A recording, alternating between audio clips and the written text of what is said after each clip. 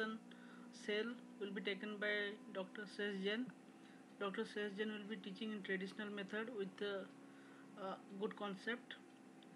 It will be not a PowerPoint or slide presentation because Dr. Shrestha is comfortable in the traditional method of teaching. So bear with Dr. Shrestha, and I guarantee you the teaching by Dr. Shrestha is very conceptual, and he will explain everything very simply. And the audio quality may be little low and video quality may be little low, but it's good session. So let's start. What is to say? Faith is the basis of life. Every disease has its mechanism. So Virchow proposed cellular mechanism, cellular basis of the disease. हर disease एक cell से start होती है, जैसे कोई भी Alzheimer की होते हैं, ब्रेन के सेल्स डाई होने की वजह से होते हैं, कुछ सेल्स ब्रेन के डेड हो जाते हैं, इसलिए अल्जाइमर होता है। कोई भी डिजीज हो, जैसे डायबिटीज मेलाइटस, पेनक्रियास के बीटा सेल्स डेड होने की वजह से होते हैं। हर डिजीज एक सेलुलर बेसिस है। Sir, not at all clear, sir. Sir, excuse me, it's not at all clear. Okay.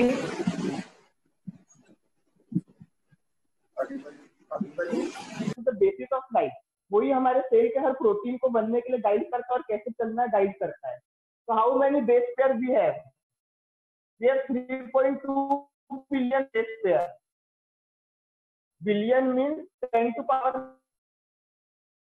But this 3.2 billion base pairs have only 1.5% of coding region. So do you think rest 98.5% of genes of DNA doesn't do anything? Is it non-functional? Non-functional? It's not like that. 80% of DNA, 80% of genome is functional. So what 80%? Rest 80% to when 1.5% is only coding. What rest of the genome do? It regulates this coding. How this regulates the coding mechanism? First principle of regulation is promoter and enhancer region. Promoter, enhancer, and suppressor. Promoter, enhancer, and suppressor. Second is there are centromere and telomere. Centromere and telomere in our body, in our DNA. It also comes under functional genes because it is necessary in cell division and maintenance of DNA. Maintenance of DNA. It maintains telomere and centromere are necessary. Chromatin maintaining region. Chromatin maintaining region. Now we have transposon. What are transposon? Do anybody know what are transposon? See, DNA is not in its original place always. Some of its parts jump from one chromosome to another chromosome. This jumping gene, transposon, another name is jumping gene. It's called transposon, which goes from one DNA to another, but it's not permanent. If it's permanent, it's called translocation, not transposon. If it's permanent, it's called translocation. It is one of the basis of diseases. It is the basis of disease. So transposon, chromatin region, telomere, promoter, and suppressor region. These are some functions of non-coding regions of genes. So protein encoding region. Protein coding region is one gene codes for one protein. In basic rules, only one exception is there in gene ApoB48. The same gene codes two proteins, ApoB100 and ApoB48. Are you understanding everything?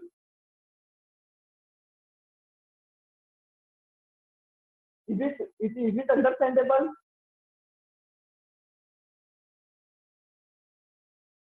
Okay. So what is the biggest gene? Biggest gene is for a protein called dystrophin. Do anybody know what dystrophin? is what occurs in mutation, loss of function mutation of dystrophin. There is a one very famous disease, X-linked recessive disease. Bovard sign is seen in this disease. Yes, it is duchenne muscular dystrophy. It is proximal myopathy. Proximal muscles start degenerating at an earlier age. It's caused by the mutation of gene dystrophin.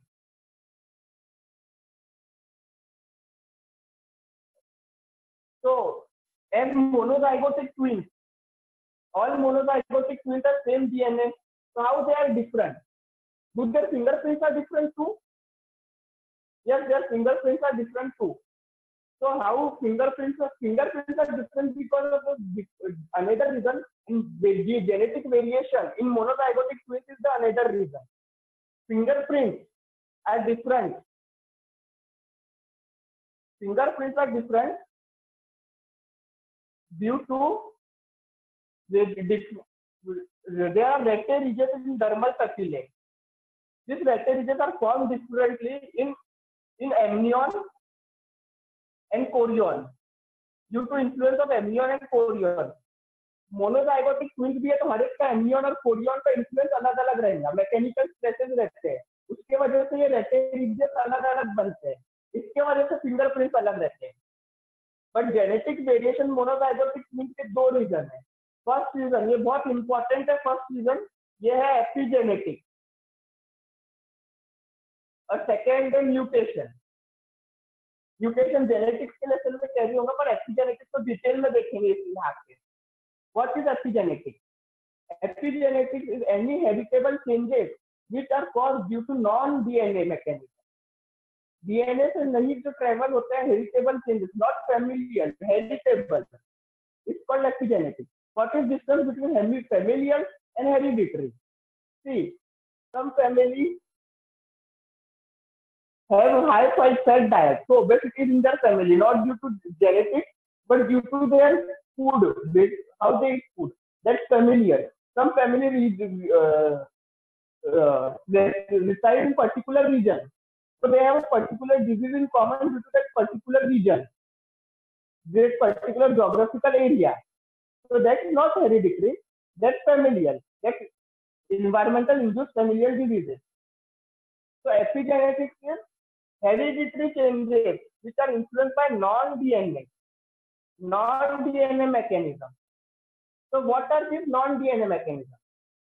So for this you have to understand histone. You all have read histones in our 11th and 12th classes. So ये histone पे क्या, histone का charge क्या होता है ये important है. Histone को कौन सा चार्ज है? हिस्टोन है नेगेटिव चार्ज और positive charge. Every protein, most of the protein have negative charge. So histone have negative charge too. Histone has negative charge or positive charge. Histone has a positive charge. DNA has a negative charge. So histone and DNA are bound to each other. So what are these epigenetic changes are occur at the level of histone mainly. But there is one epigenetic change which occurs at the level of DNA. So what are these epigenetic changes? That are histone methylation, acetylation, phosphorylation, ADP ribosylation, and SUMOylation. So methylation, remember this by MLA. Methylation occurs at lysine and arginine. Amino acid of lysine. Acetylation is random. It can occur at any amino acid. Phosphorylation occurs at serine, amino acid of histone. So what is the importance of phosphorylation, acetylation, ADP ribosylation, and SUMOylation?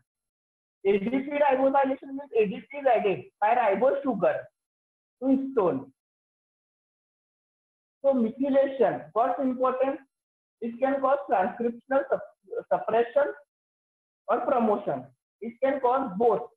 Methylation का कोई ऐसा particular significance नहीं है कि वो promotion ही करेगा, suppression ही करेगा, ये दोनों कर सकता है, ट्रांसक्रिप्शन, प्रमोशन एंड सप्रेशन। अब व्हाट इंपॉर्टेंस ऑफ एसिटिलेशन, समझ लो एक हिस्टोन में COO माइनस ग्रुप लग गया, तो हिस्टोन का जो पॉजिटिव चार्ज है वो न्यूट्रल हो जाता है, ये पॉजिटिव चार्ज न्यूट्रल हो जाएगा, तो डीएनए जो नेगेटिव चार्ज है वो पॉजिटिव चार्ज जो अट्रैक्टेड था वो अब अट्रैक्टेड रहेगा क्या? नहीं, अट्रैक्टेड नहीं रहेगा।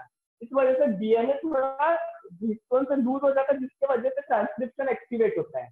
तो acetylation activate transcription, acetylation activate transcription.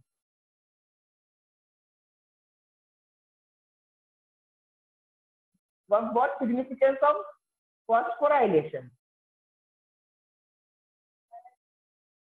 What significance of phosphorylation? Phosphorylation is important in centromere, DNA condensation, centromere and DNA condensation। अब DNA condensation में important है phosphorylation, तो कहाँ important होगा? ये मियोसिस और माइटोसिस सेल डिवीजन में इंपॉर्टेंट रहता है। अब किसी ने पूछा मियोसिस मतलब स्पर्म और ओवम बनने के पहले फॉस्फोराइलेशन यानी एपिजेनेसिस का इंपॉर्टेंस है क्या? तो इंपॉर्टेंस है, तुम देखते होंगे बहुत बार मम्मी पापा का लेकर स्टूडेंट्स में अपने चिल्ड्रन में ट्रांसफर होता है, मम्मी पापा की हैबिट ट्रांसफर होती है, इसका रोल है फॉस्फोराइलेशन में। उसके बाद एडीपी राइबोसाइलेशन, एडीपी राइबोसाइलेशन का रोल है DNA repair mechanism, ADP ribosylation has the role in DNA repair mechanism. And now sumoylation, what is sumoylation? Sumo, what is sumo?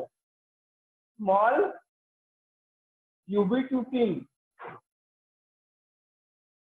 related modifier, small ubiquitin related modifier। अब small ubiquitin related modifier क्या है? ये protein को degrade करता है, ये direct histone को degrade कर देगा, डायरेक्ट हिस्टोन को ये डिग्रेड कर देगा। स्मॉल यूबिक्विटिन रिलेटेड मॉडिफायर ये डायरेक्टली हिस्टोन को डिग्रेड कर देगा। तो अपन ने 5 टाइप के देख लिए हैं, 5 टाइप के क्या क्या एपिजेनेटिक चेंजेस होते हैं, पर ये एपिजेनेटिक चेंजेस होते कैसे, इनके पीछे मैकेनिज्म कैसा है एपिजेनेटिक चेंजेस के पीछे? What is the mechanism behind this epigenetic changes?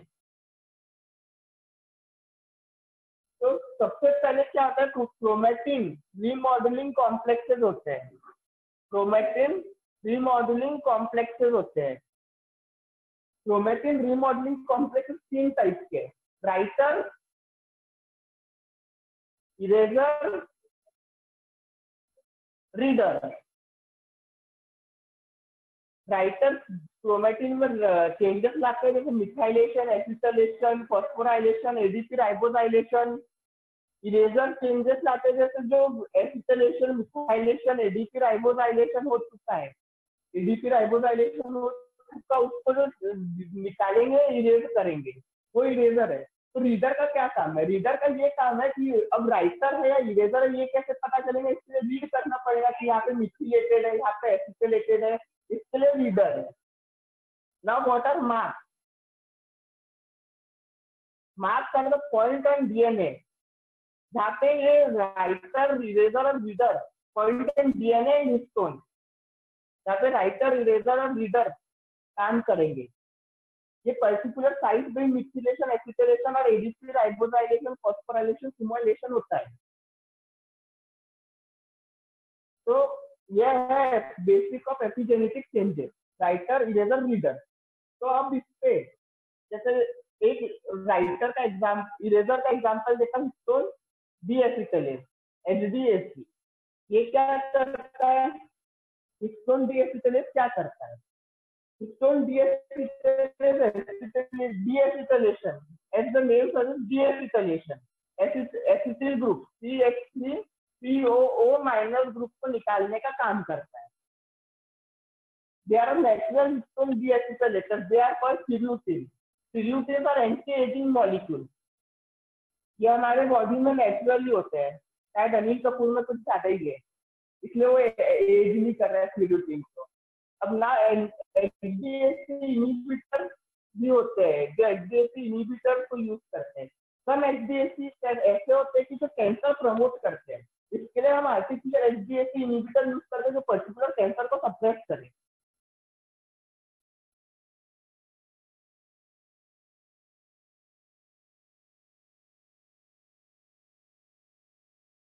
जो कुछ एचडीएसी इनहिबिटर ऐसे होते हैं, जो कुछ कैंसर ऐसे होते हैं जो एचडीएसी पे काम करते हैं, एचडीएसी डीएसाइलेट करके एंटी कैंसर जीन को सप्रेस कर देता है। तो इसके लिए हम एचडीएसी इनहिबिटर यूज करते हैं। इनका नाम है panobinostat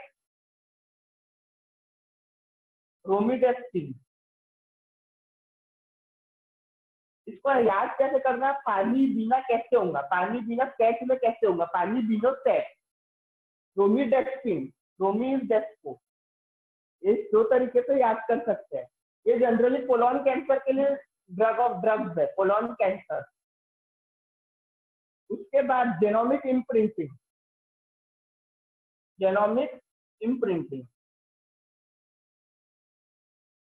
what is genomic imprinting? Genomic imprinting suppression of writing region, मतलब protein coding region by this epigenetic changes which causes some disease. Some diseases are Prader-Willi,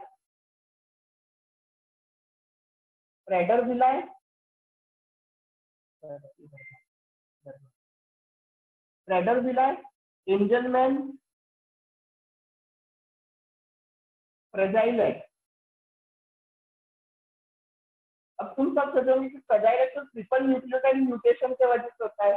हाँ, पर वो जो ट्रिपल न्यूक्लियोटाइड म्यूटेशन होता है वो प्रमोटर रीजन का methylation करके उसको सप्रेस करता है।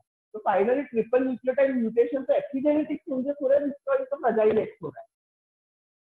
तो ये था हमारा जीनोमिक इम्प्रिंटिंग। हाँ, इस पे एक इम्पोर्टेंट क्वेश्चन है, जीनोमिक इम्प्रिंटिंग और epigenetic changes which are heritable, ये फर्टिलाइजेशन के बाद होते हैं या फर्टिलाइजेशन के पहले होते हैं?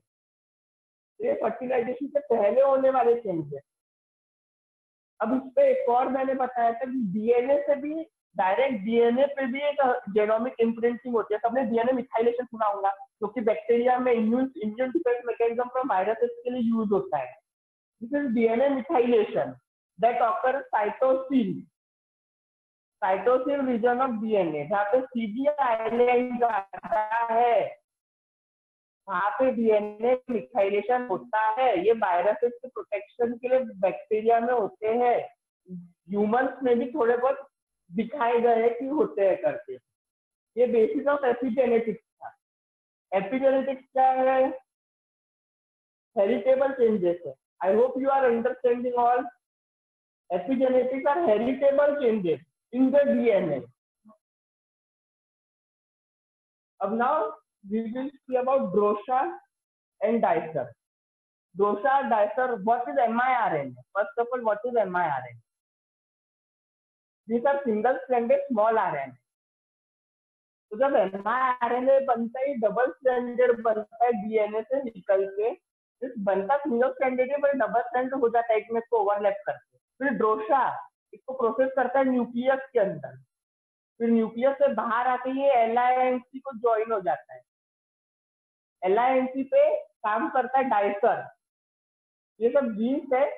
अब जैसे ये है, डाइसर क्या करेगा, यहाँ से ऐसा कट कर देगा, तो ये ऐसा डबल स्ट्रैंड ऐसा बन जाएगा miRNA। फिर ये एक RISC कॉम्प्लेक्स को जाके जुड़ता है जिससे सिंगल स्ट्रैंडेड हो जाता है, और एक पर्टिकुलर mRNA को जाके जुड़ के उसका ट्रांसलेशन रोक देगा। This is post-translational suppression of protein synthesis by miRNA with the help of DROSA in the nucleus and DICER in the cytoplasm. And remember one name, RISC complex. These words are only important इसी पे MCQ आएंगे, ज्यादा detail में पूछते नहीं है इसके बारे में। अब Cas9 इस पे भी MCQ आते हैं, तो जिसके साथ में MCQ आते उतना बताऊंगा। What is CRISPR? Clustered intermittently space palindromic repeat. CRISPR, Cas9 is CRISPR associated protein 9. अब CRISPR Cas9 क्या करता है? इसका इंपॉर्टेंस बैक्टीरिया में मिला था, पर इसको अभी जेनेटिक इंजीनियरिंग में भी यूज करते हैं। जैसे समझ लो एक वायरस ने बैक्टीरिया को इन्फेक्ट किया, तो वायरस बैक्टीरिया क्या करता है, वायरस के कुछ डीएनए जीन्स का डीएनए वायरस का स्नैपशॉट ले लेता है, पर्टिकुलर जीन को सिंथेसाइज करके खुद के जीनोम में इंट्रोड्यूस कर देता है। फिर जब वो वायरस अगली बार इन्फेक्ट करता है तो वही वाला जीनोम वापस ट्रांसलेट होगा और एक प्रोटीन बनेगा CRISPR, उसके साथ Cas9 एमआरएनए, वो एमआरएनए के साथ Cas9 एसोसिएटेड होगा और वो एमआरएनए वायरस के डीएनए को, स्पेसिफिकली वायरस के डीएनए को इनिबिट करेगा। प्रोटीन के सिंथेसिस होता है पर एमआरएनए और Cas9 का इंपॉर्टेंस है। These are CRISPR and Cas9 based. What is cellular housekeeping? What is cellular housekeeping? अब कुछ फंक्शन हर सेल में जरूरी होते हैं जो नॉर्मली होना चाहिए, जैसे प्रोटेक्शन है, एनर्जी सिंथेसिस है, maintenance of shape and size है, कुछ जैसे एंडोक्राइन से कंटिन्यूस सिक्रीशन होता है। ये कंटिन्यूस सिक्रीशन और कंटिन्यूस फंक्शन को बोलते हैं सेल्यूलर हाउसकीपिंग। यहाँ जगह होना चाहिए। अब सेल्यूलर हाउसकीपिंग के लिए हमारे बॉडी ने कंपार्टमेंटलाइजेशन का फैक्ट प्रोड्यूस किया, कंपार्टमेंटलाइजेशन का कंसेप्ट है। अब समझ लो डिग्रेडिंग एंजाइम कहीं पे भी प्रेजेंट रहे तो खुद के सेल को ही डिग्रेड कर देंगे, या कोई सिंथेटिक एंजाइम कहीं प्रेजेंट रहे तो क्या सिंथेसिस कर पाएंगे। इसके लिए बॉडी ने हर चीज पे कंपार्टमेंटलाइजेशन किया।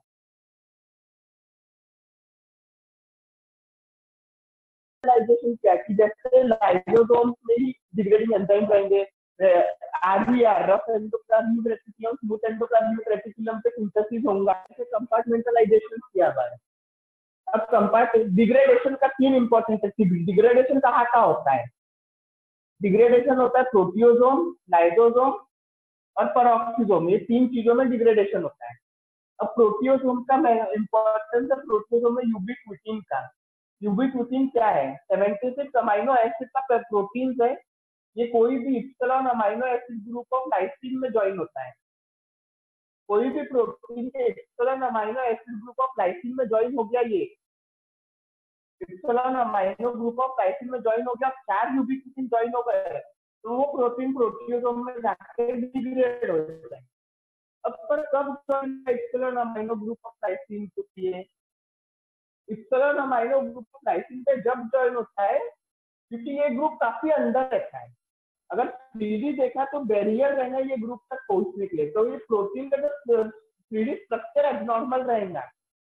प्रोटीन फोल्डिंग में protein misfolding ubiquitin amino acid group of lysine join हो जाएगा तो 4 यूबिक्विटिन ज्वाइन होंगे, जो कि 76 अमीनो एसिड का प्रोटीन है, वो प्रोटियोसोम में जाकर डिग्रेड हो जाएगा।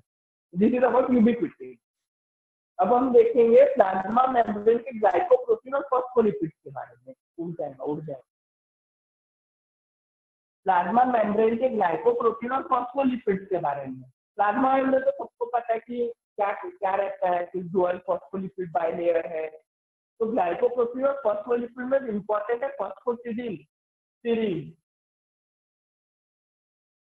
सीरीन जनरली अंदर के साइड में रहता है, ये सेल है या आउटसाइड है, ये इनसाइड है। तो सीरीन अंदर रहता है और जब ये सीरीन बाहर चले गया तो ये ईट मी सिग्नल बन जाता है। ये सेल को मैक्रोफेजेस आके खा लेते हैं, अपॉप्टोसिस टाइप का कुछ हो जाता है। Phosphatidyl serine give eat me signal, apoptosis by Fas ligand, eat me signal. ये फॉस्फोटिडिल सीरीन का important. What is phosphatidyl inositol important? Phosphatidyl inositol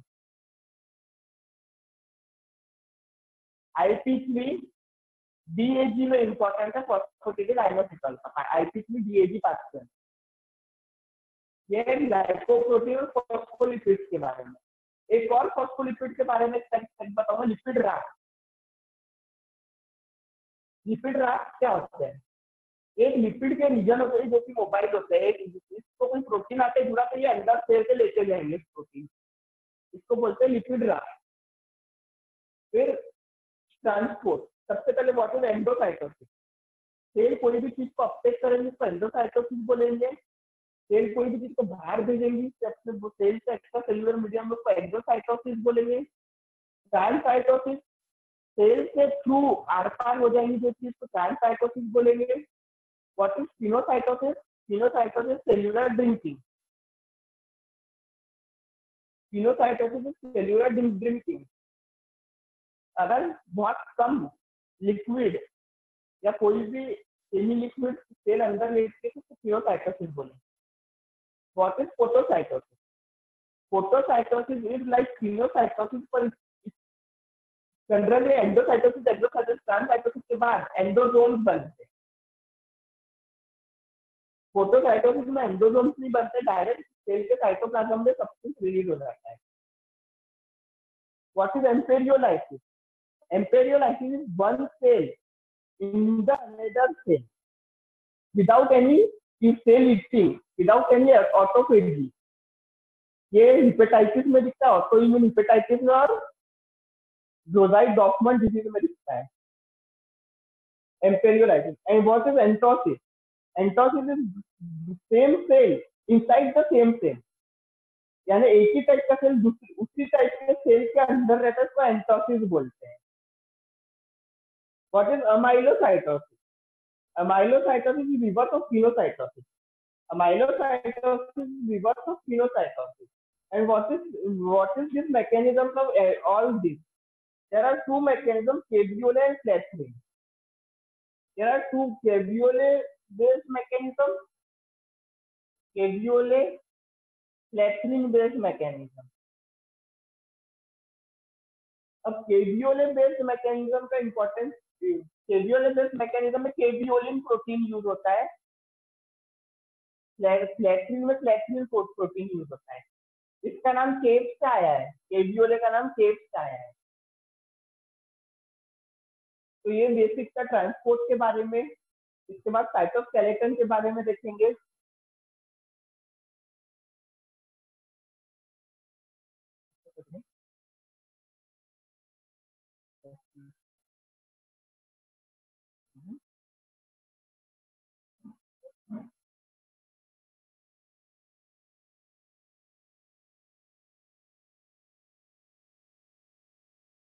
intermediate filament,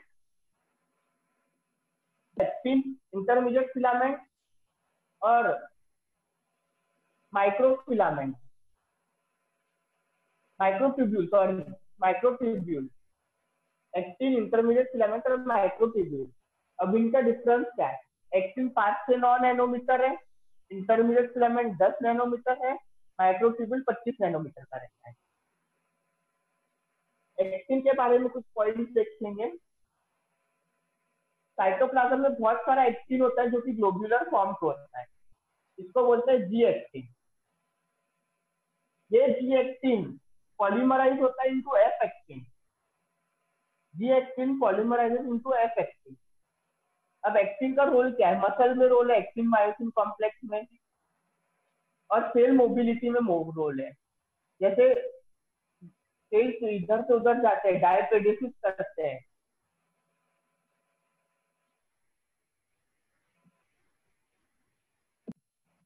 उसके बाद इंटरमीडिएट फिलामेंट,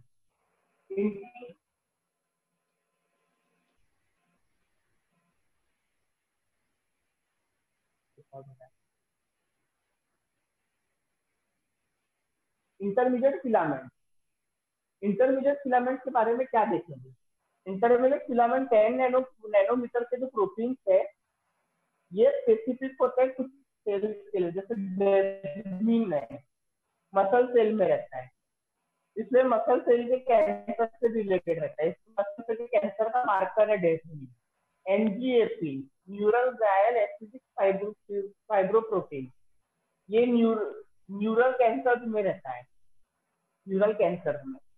ये एक्टिन, इंटरमीडिएट फिलामेंट और इंटरमीडिएट फिलामेंट के बारे में microtubule are always associated with microtubule associated protein. What are microtubule associated proteins? This is mnemonic for microtubule associated protein. Kinesin, K for kinesin, before dynein. ये nerve में kinesin forward transport के लिए और dynein retrograde transport के लिए। Dynein के mutation से Miller Dieker syndrome होता है। Dynein is present in chromosome 17। Dynein के म्यूटेशन से मिलर डिकर सिंड्रोम होता है, जो कि एक टाइप ऑफ लीजेंसिफेली है। Lissencephaly, Miller Dieker syndrome. फिर सेल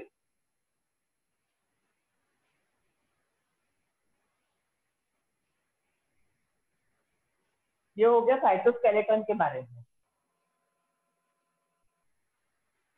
उसके बाद आज का लास्ट टॉपिक देखेंगे, cell to cell interaction. What is tight junction, anchoring junction and gap junction. Tight junction also known as zona occludens. ये टाइट जंक्शन ऐसा होता है कि इससे कुछ प्रोटीन पास नहीं होते, सेल बहुत सारे सेल्स का अपाइकल रीजन होते हैं। ये सेल के बीच में अगर यहाँ है, ये एक्स्ट्रा सेलुलर ट्यूब है, ट्यूब्यूल, जैसे पीसीसी हो गया, डीसीसी हो गया, ये सेल में यहाँ पे टाइट जंक्शन है। तो यहाँ से जो भी मॉलिक्यूल आएगा वो यहाँ से जा नहीं पाएगा। ये टाइट जंक्शन का रोल है। तो टाइट जंक्शन के प्रोटीन क्या है? Occludin, claudin, occludens means tight junction. तो 4 इंपॉर्टेंट प्रोटीन्स है, ऑक्लूडिन, क्लाउडिन, जोन्यूलिन, कैटेनिन। ये 4 प्रोटीन्स के बाद अपन देखेंगे एंकरिंग जंक्शन। एंकरिंग जंक्शन क्या है? सेल टू सेल कनेक्शन के लिए या cell to extracellular matrix के कनेक्शन के लिए रहते हैं। इसमें रहते हैं इकेडेरिन। तो सबसे पहले डेस्मोसोम देखेंगे। इस पर डेस्मोसोम्स रहते हैं, बेल्ट डेस्मोसोम्स रहते हैं और फोकल अधेशन कॉम्प्लेक्सेस। तो desmosome, focal adhesion complexes is the part of intracellular part of desmosome. एक और है सेल्स टू एक्स्ट्रासेल्यूलर मैट्रिक्स के लिए इंटीग्रिन। तो डेस्मोसोम में कैडेरिन जो प्रोटीन रहते हैं तो कैडेरिन बोलते हैं। कैडेरिन के 3 टाइप है, डेस्मोग्लिन,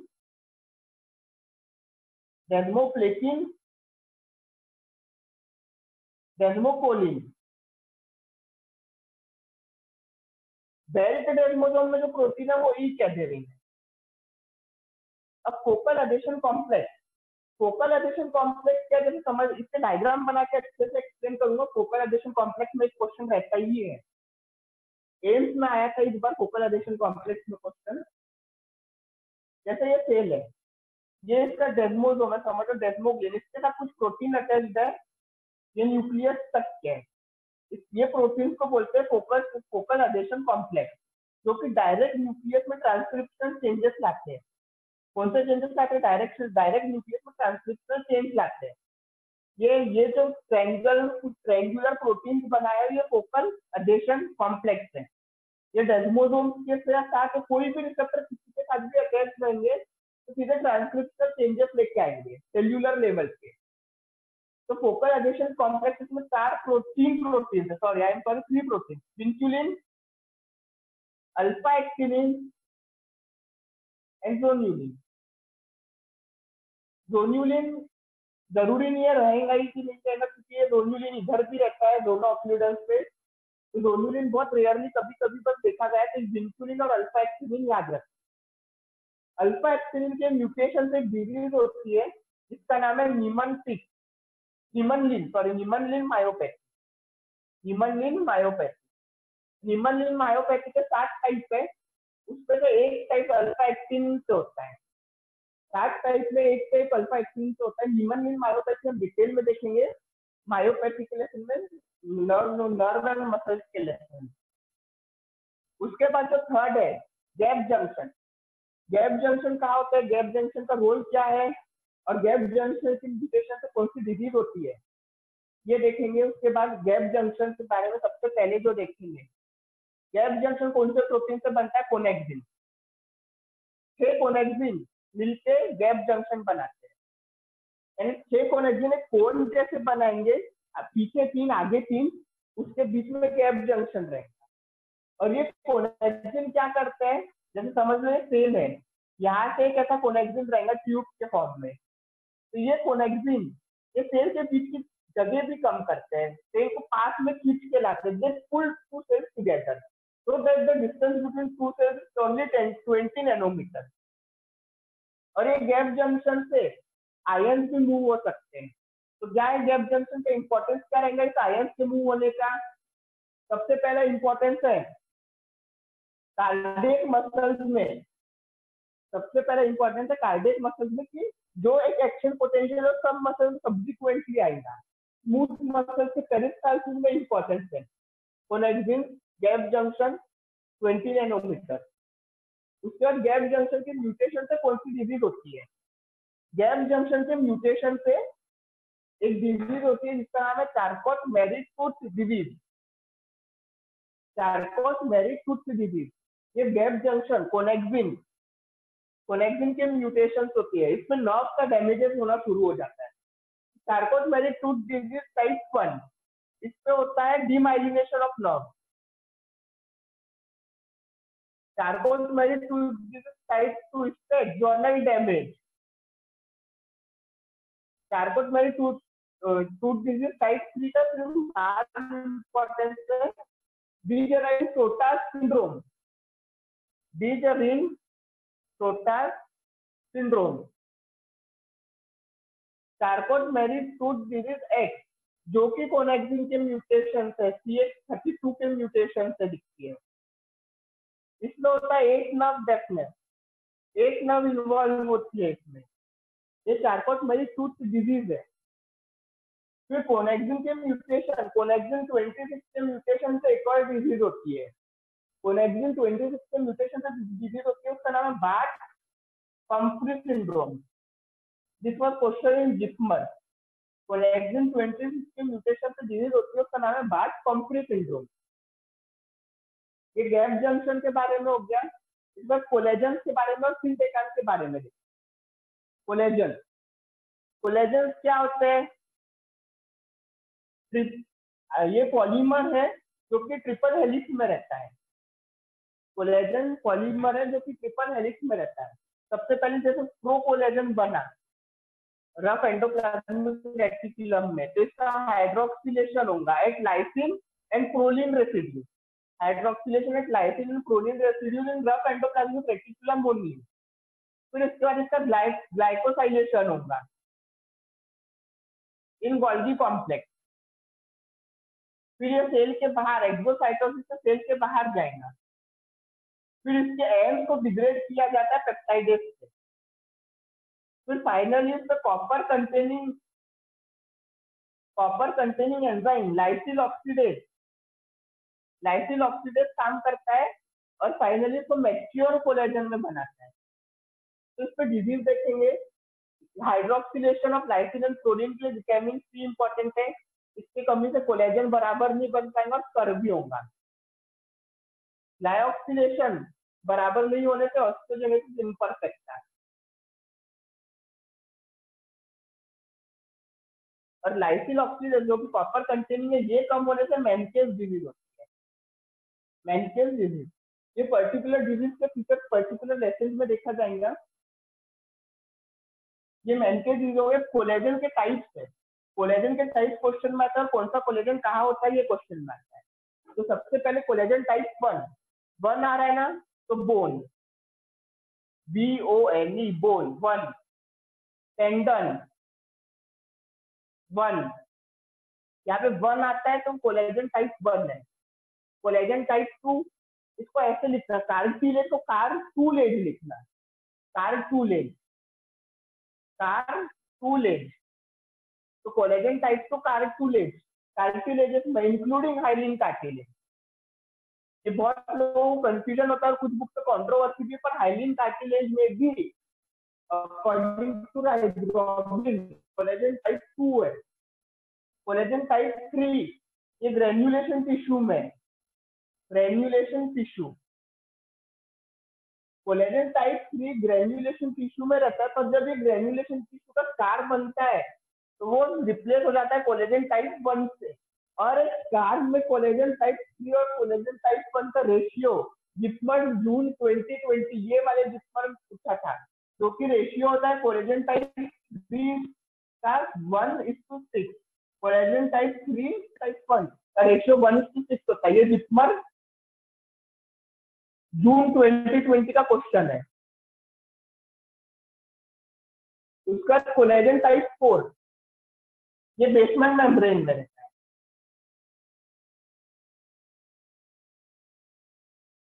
फिर कोलेजन टाइप 7 ये डर्मल एपिडर्मल जंक्शन में।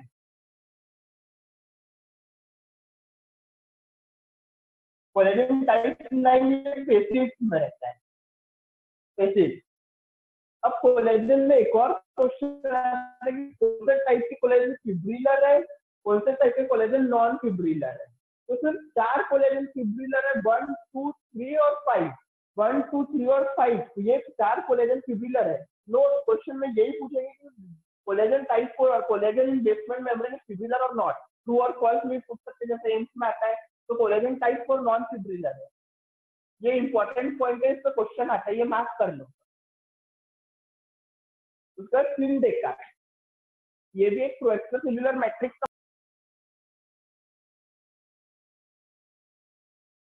का रोल क्या है। जैसे ये सिंडेकान का मॉलिक्यूल है एक्स्ट्रासेल्युलर मैट्रिक्स, तो सिंडेकान के आजू बाजू एड्रॉप हो जाते हैं TGF beta, tissue growth factor beta, I'm sorry fibroblast growth factor beta, FGF beta. इसके वजह से एक तार में ग्रेन्युलेशन टिश्यू में फाइब्रोब्लास्ट ग्रोथ फैक्टर का सिंडेकान की वजह से कॉन्सेंट्रेशन होता है और वो अपने रिसेप्टर में अच्छे से काम कर पाता है। यह सिंडेकान का रोल, ये वाला प्रोटीन है सिंडेकान। अब ग्रोथ फैक्टर देखेंगे। ग्रोथ फैक्टर 7 टाइप के ग्रोथ फैक्टर है। Last 2 minutes of this lecture growth factor. तो सबसे पहले epidermal growth factor. Epidermal growth factor 2 type के रिसेप्टर में एक्ट करता है। Epidermal growth factor receptor 1, receptor 2। इसी रिसेप्टर में ट्रांसफॉर्मिंग ग्रोथ फैक्टर अल्फा भी एक्ट करता है। तो HER2 epidermal growth factor receptor 2 का नाम HER2 भी है। HER2 neu receptor breast cancer में इंपॉर्टेंट है, ब्रेस्ट कैंसर में पढ़ेंगे। HER2 न्यू रिसेप्टर का एंटागोनिस्ट भी होता है हर्सेप्टिन। इस HER2 न्यू रिसेप्टर एंटागोनिस्ट। ये एपिडर्मल ग्रोथ फैक्टर रिसेप्टर है जो कि 2 टाइप के 1 और 2। उसी यही रिसेप्टर में टिश्यू ग्रोथ फैक्टर अल्फा रहता है, एक्ट करता है। और एपिडर्मल ग्रोथ फैक्टर रिसेप्टर 2 का नाम भी है HER2, इसका जो ब्रेस्ट कैंसर में इंपॉर्टेंट है, हर्सेप्टिन का एंटागोनिस्ट। उसके बाद देखेंगे hepatocyte growth factor. Hepatocyte growth factor ये कौन से रिसेप्टर में एक्ट करता है? ये MET रिसेप्टर में एक्ट करता है। MET methyl tyrosine, MET receptor. इसका इंपॉर्टेंस है रीनल पेपिलरी कार्सिनोमा में। रीनल पेपिलरी कार्सिनोमा में MET का इंपॉर्टेंस है। थायराइड पेपिलरी कार्सिनोमा में MET का इंपॉर्टेंस। हेपेटोसाइट ग्रोथ फैक्टर का दूसरा नाम है scatter factor. This was question in AIIMS. Hepatocyte growth factor का दूसरा नाम है scatter factor. This was question in AIIMS. फिर platelet derived growth factor PDGF। इसके टाइप 3 टाइप है, PDGF AA, PDGF AB, PDGF BB। अब PDGF के रिसेप्टर है PDGF platelet derived growth factor receptor alpha beta. Alpha receptor का inhibitor का नाम है ओलारटुमेब। ये मोनोक्लोनल एंटीबॉडी है। इसको याद कैसे रखना है? रट्टा मारना है। ओला ने रट्टा मारा, ओलारटुमेब, ओला ने रट्टा मारा। ये PDGF अल्फा का इनहिबिटर है, platelet derived growth factor receptor alpha. उसके बाद दूसरा रिसेप्टर देखेंगे, दूसरा ग्रोथ फैक्टर देखेंगे VEGF, vascular endothelial growth factor. ये 4 टाइप के ABCD और इसकी ही सब फैमिली में एक ग्रोथ फैक्टर रहता है जिसका नाम है placental growth factor. What is the role of VEGF-A? VEGF-A का रोल है एंजियोजेनेसिस में, डायबिटीज मेलाइटस के एंजियोजेनेसिस में, रेटाइनोपैथीज में angiogenesis. What is the role of VEGF-B और प्लेटलेट ग्रोथ फैक्टर? दोनों का सेम ही रोल है एम्ब्रियोजेनेसिस में। What is the role of VEGF C and D? ये लिम्फ एंजियोजेनेसिस में रोल है, जैसे नाम बोलता है लिम्फ एंजियोजेनेसिस, लिम्फेटिक और एंजियोजेनेसिस। लिम्फेटिक का भी रिप्रोडक्शन, मतलब लिम्फेटिक को भी बढ़ाता है और एंजियोजेनेसिस को भी बढ़ाता है। लिम्फ एंजियोजेनेसिस का रोल है VEGF का। VEGF का इनहिबिटर है रानीबिजुमेब, बेवासीजुमेब।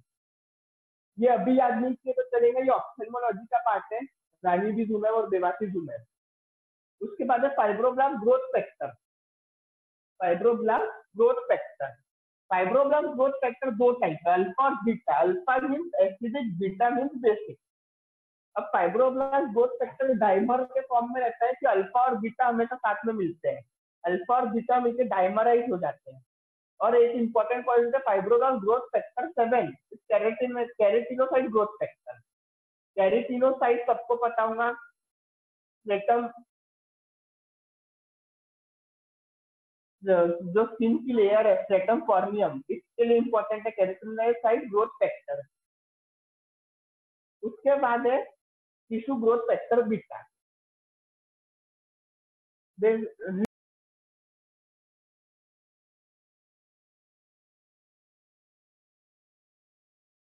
फैक्टर हो गए, आज के सब टॉपिक हो गए, आज का लेक्चर हो गया। किसी को भी कुछ डाउट है तो मेरे को टेलीग्राम पे मैसेज करिए, डॉक्टर श्रेष्ठ जैन नाम से हूं मैं,